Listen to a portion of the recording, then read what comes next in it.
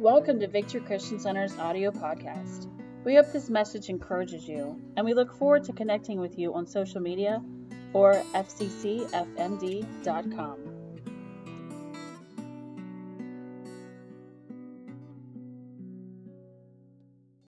And we're able to connect with you, and we're able to connect with our friends who are watching. And so before we get into our message this morning, I have 2 Dunkin' Donut gift cards left. Now last week, Elsie was amazing. She gave us about 7 or 8 of our 16 fundamental truths, and she took home a Dunkin' Donuts gift card.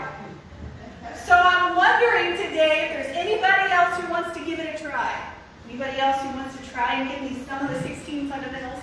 Anybody? Anybody? I feel like an auctioneer. Can you give me 5? Can you give me 4?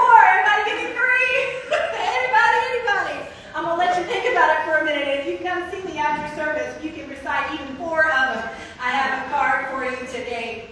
So we hide the Word of God in our heart. Amen? And we memorize those doctrines, those fundamental truths, so we know what we believe and why we believe it, so that when we're asked, Scripture says, be ready always to give an answer. So we want to be ready to answer with any questions that come to us.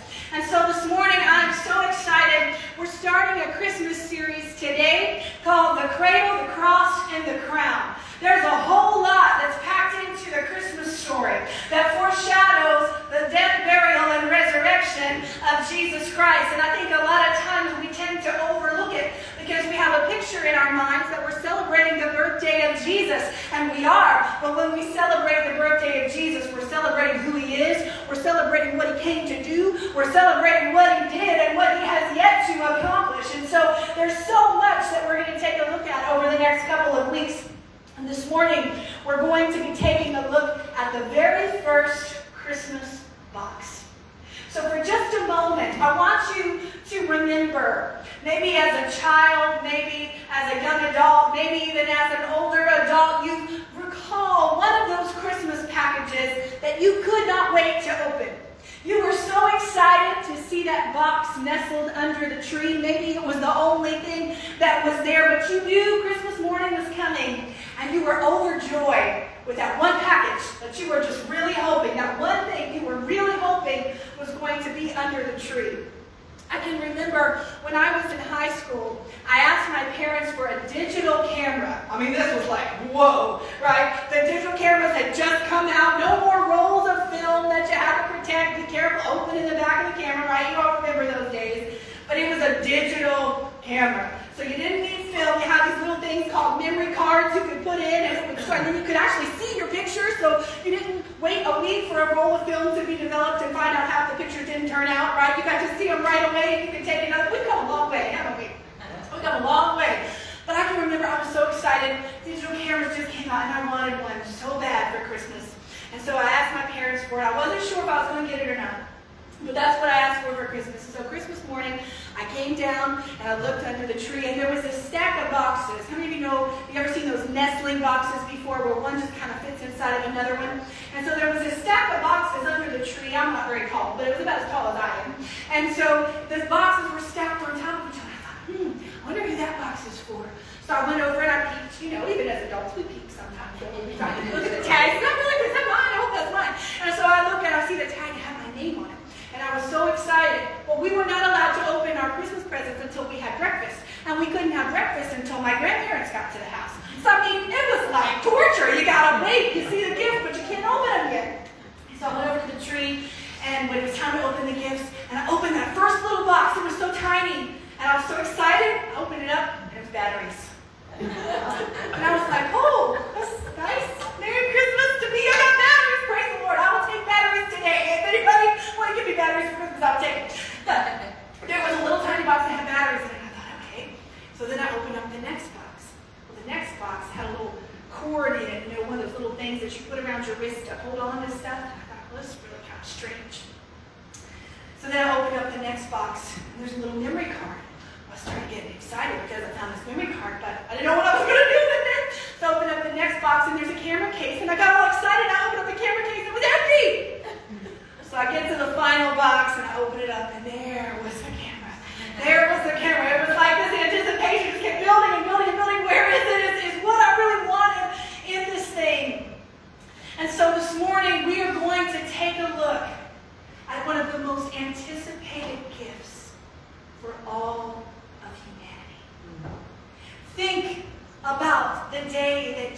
Jesus arrived on the scene.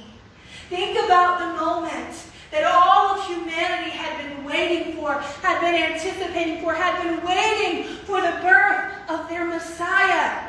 And in their minds, I think they had to be thinking, there's going to be a trumpet, right? There's going to be this big exuberant celebration, and all of heaven is going to rejoice, and everything, spotlights, the whole 9 yards. And then Jesus comes in the most humble way possible. And the world is sleeping.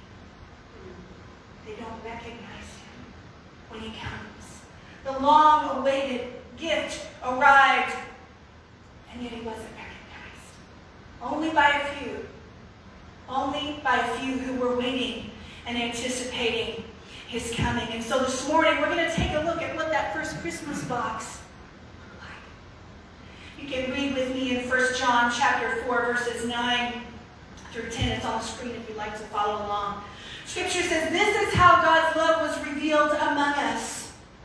God sent his one and only Son into the world, so that we might live through him." There's the purpose. God did what? He sent his Son into the world so that what? We might live through him. And love consists in this.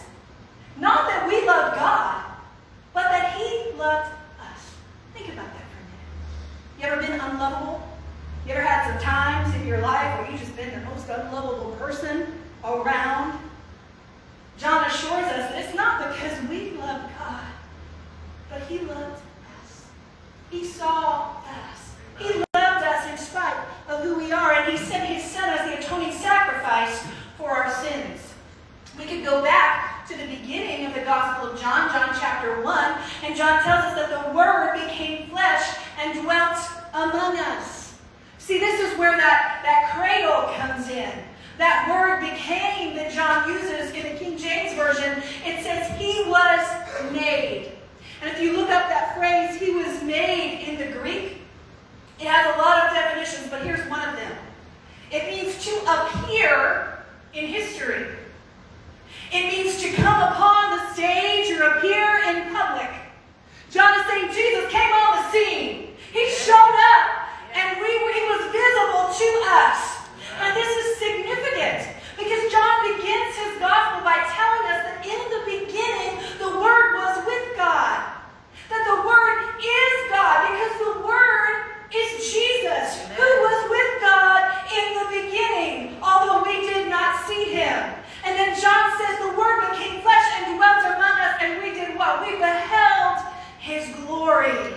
That word dwelt we talked about a couple of weeks ago. John uses it here in the book of John, but he also uses it as he's penning the book of Revelation on the Isle of Patmos.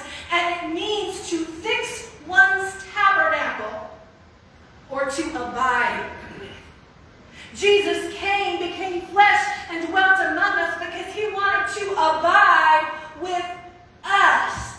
This is what John says is how the love of God was revealed. He sent his one and only Son into the world so that we might live. He tells us in John 3:16, as Jesus is speaking to Nicodemus, if you remember the story, Nicodemus comes to Jesus kind of on his own, I think probably kind of quiet, kind of under the cover of night. He didn't want people to know, he was a respected man, well-educated man. He didn't want people to know he was coming to ask Jesus questions. He comes to Jesus, how can I be born again? Right, and Jesus tells him, that God loved the world so much. I can imagine that Jesus sat there with Nicodemus and said, Nicodemus, my dad loves you so much. He loves you so much. He knows who you are. He loved the world so much that he gave his only begotten Son. Jesus sitting there with Nicodemus, my dad loves you, so he sent me to tell you how much he loves you.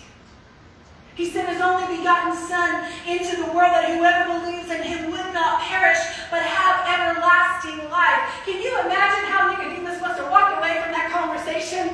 He came wanting to know how he could be born again, and he left speaking to the very one who was able to give him eternal life. See, God gave so that we might live. And he sent Jesus to dwell among us, to live among us, so that we might live. In John 10:10, Jesus said, the thief comes to steal, to kill, and destroy, but I have come that you might have what? That you might have life and have it more abundantly. That word abundant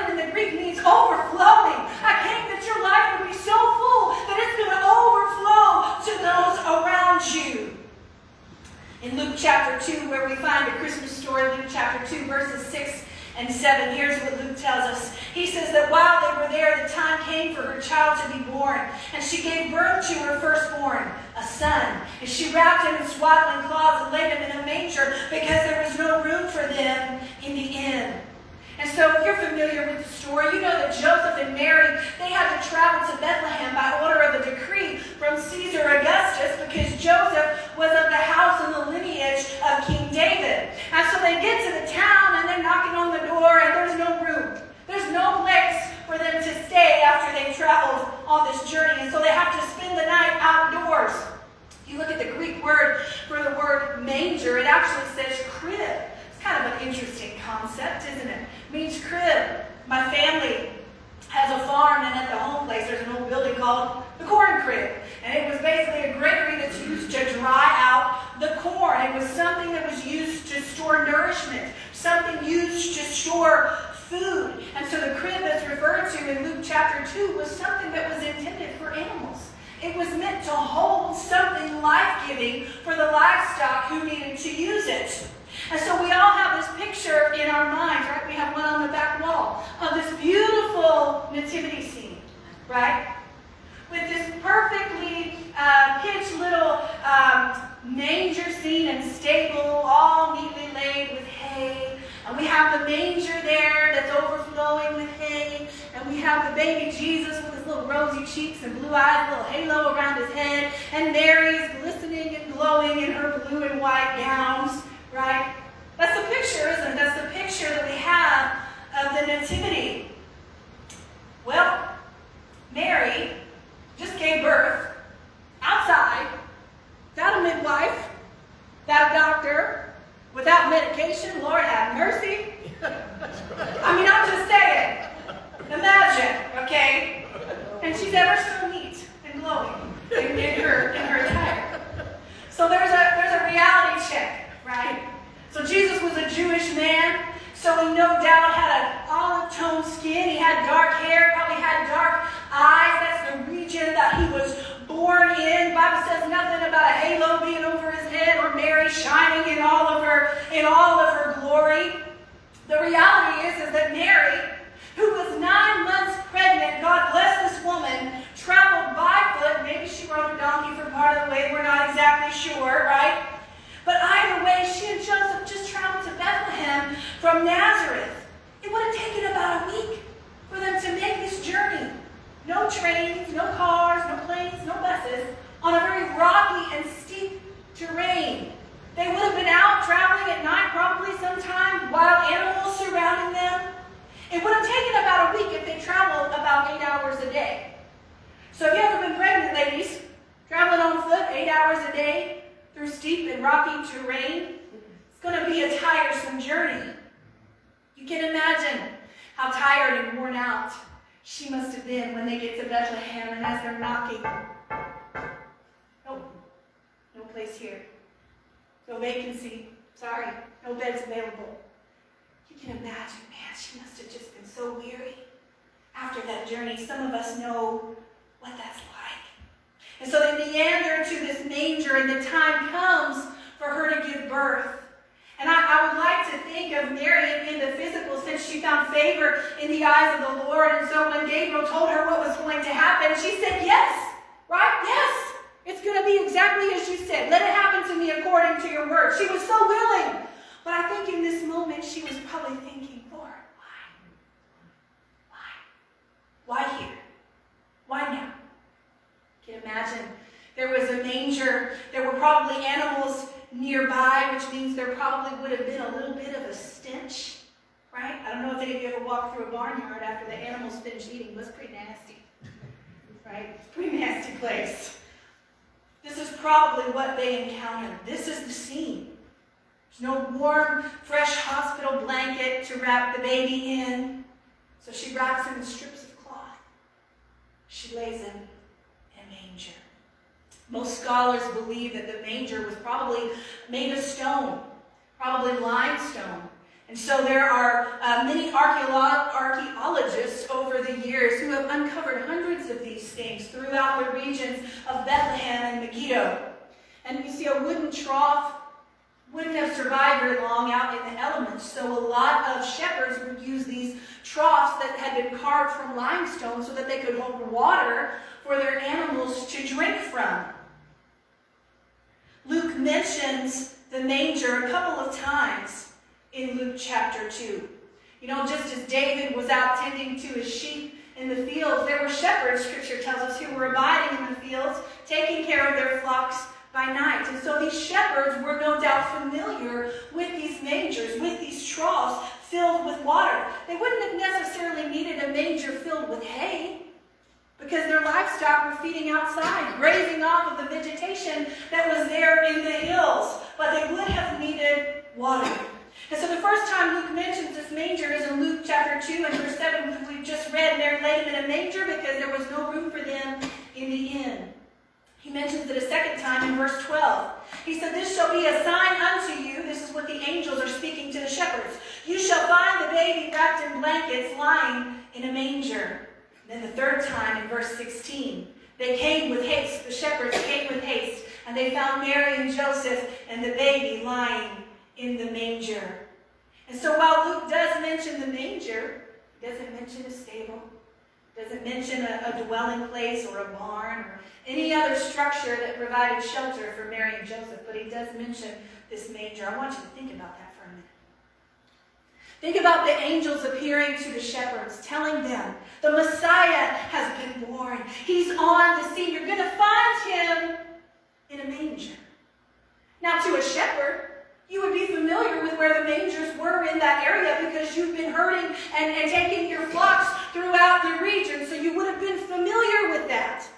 The angels didn't come to the shepherds and say, "Well, guys, you're going to have to journey into Bethlehem. You're going to walk 4 miles, and then you're going to find Old Man Tanner's barn, and just behind that in the hotel is where Mary and Joseph and Jesus are going to be."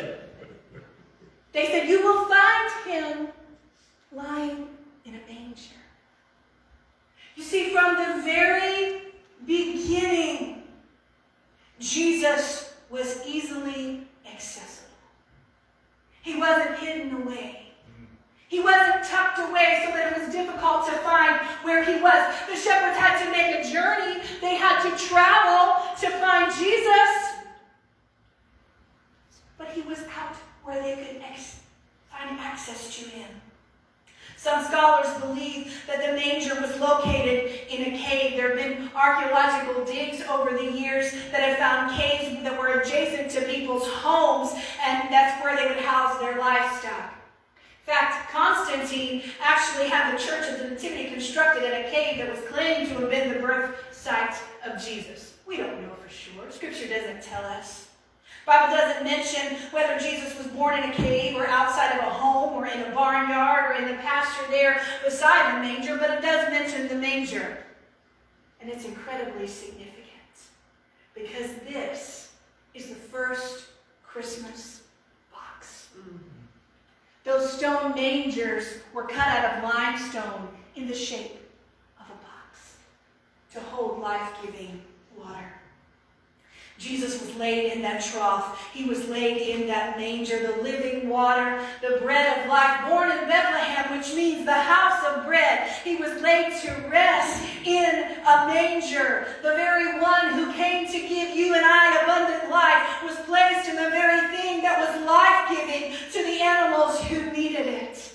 The first Christmas box, the cradle, the manger, foreshadows the burial that is yet to come. See, when Jesus was pronounced dead on Calvary's cross, it was Joseph of Arimathea who offered his tomb for the body of Jesus. So just as the manger was most likely borrowed, so was his tomb. Tombs in those days were carved into stone. They were mostly in hollowed out caves. And so here we fast forward 33 years and we find the Lamb of God, the Word of God himself, laid to rest yet again on a slab of stone.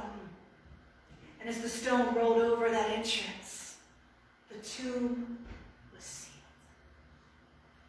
Paul tells us in Ephesians chapter 2 that we're built upon the foundation of the apostles and prophets, and that Jesus himself is the what? He's the chief cornerstone. Think about that for a minute.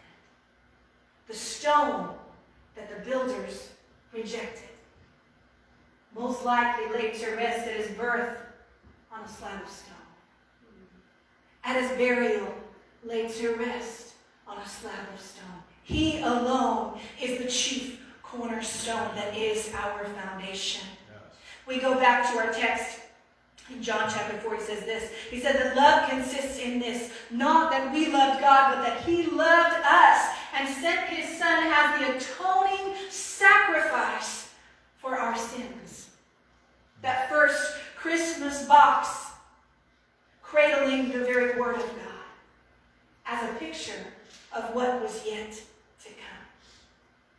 I want to ask you this morning, as you wrap all of your packages this Christmas with bows, what will be the most important gift that you present this Christmas? Those of you with kids and grandkids, man, they start their list in January, don't they? I want this for Christmas, I want this, and they just, it just goes the whole year long. What is the most important gift that you will present this Christmas? Will it be the hottest item on the toy list? Will it be the latest gadget, the latest electronic gadget? Will it be a trip? Will it be a meal? Will it be the stockings that you open or the sparkle in the eyes of your loved ones as you gather together? Will it be the traditions that you share? Or perhaps it will be the reality of that very first Christmas box and the gift that was placed inside, that was given so freely to each of us that would believe. Not that we loved God, but that he loved us and that he sent his son for us. See that first Christmas box? It wasn't wrapped in shiny paper with ribbons and bows. Wasn't nestled neatly under a Christmas tree.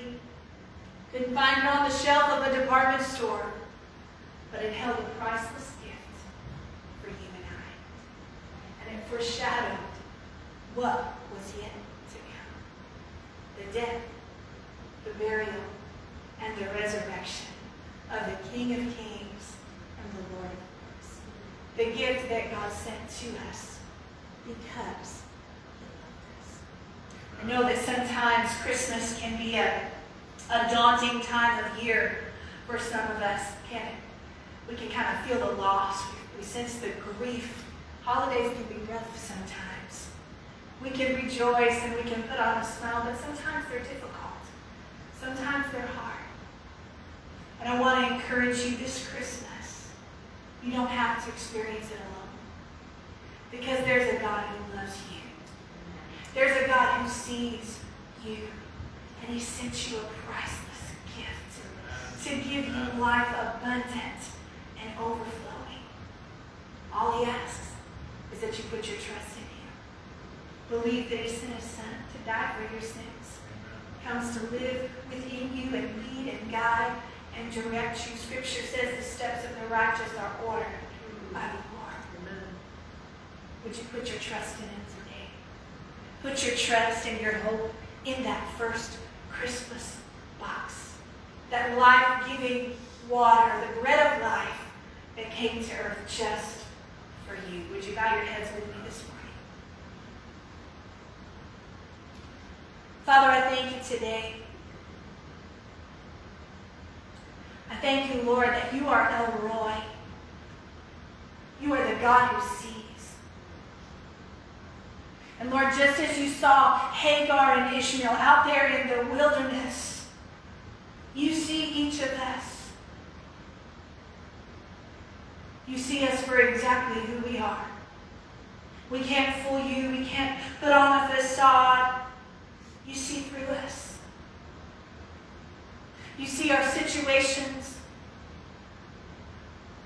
You see our struggles. You see our shortcomings. And yet, you love us. And so, God, this morning I thank you that you loved us enough to give us a gift that no price tag could be put on. You loved us enough to send your one and only Son. Lay him in that very first Christmas box. You gave us the gift of life.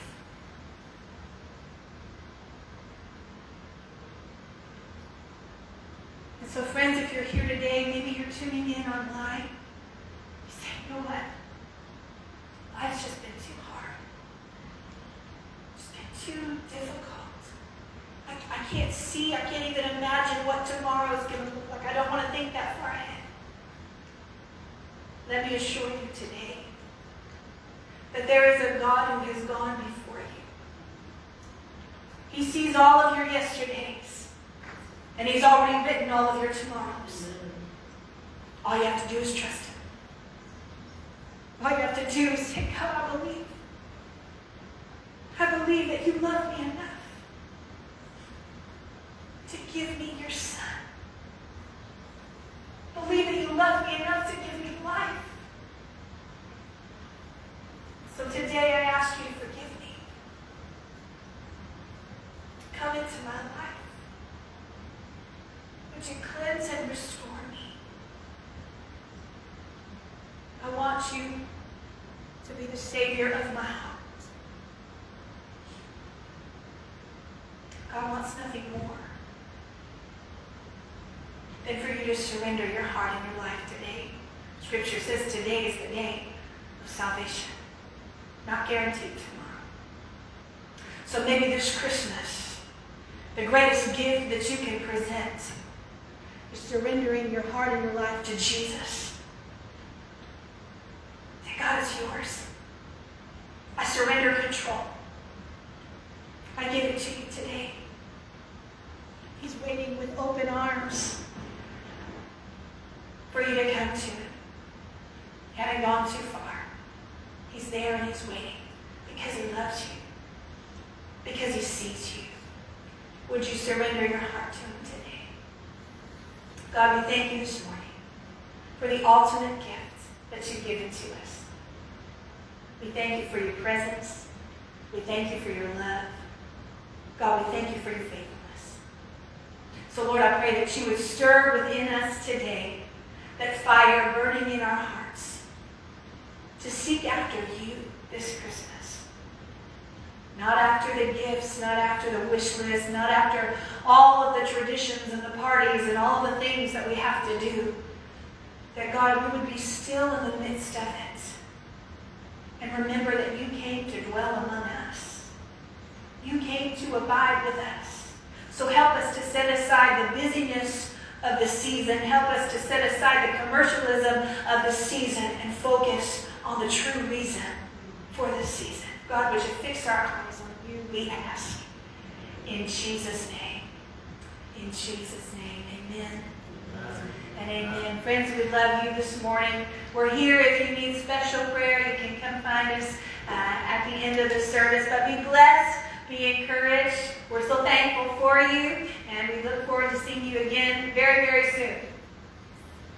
Hey, before we dismiss, I just wanted to say thank you to the Lord because he's been good to me and my family. I didn't say anything earlier when we wanted praise reports. Thank you for listening to Victory Christian Center's audio podcast. We look forward to connecting with you on our social media or at fccfmd.com.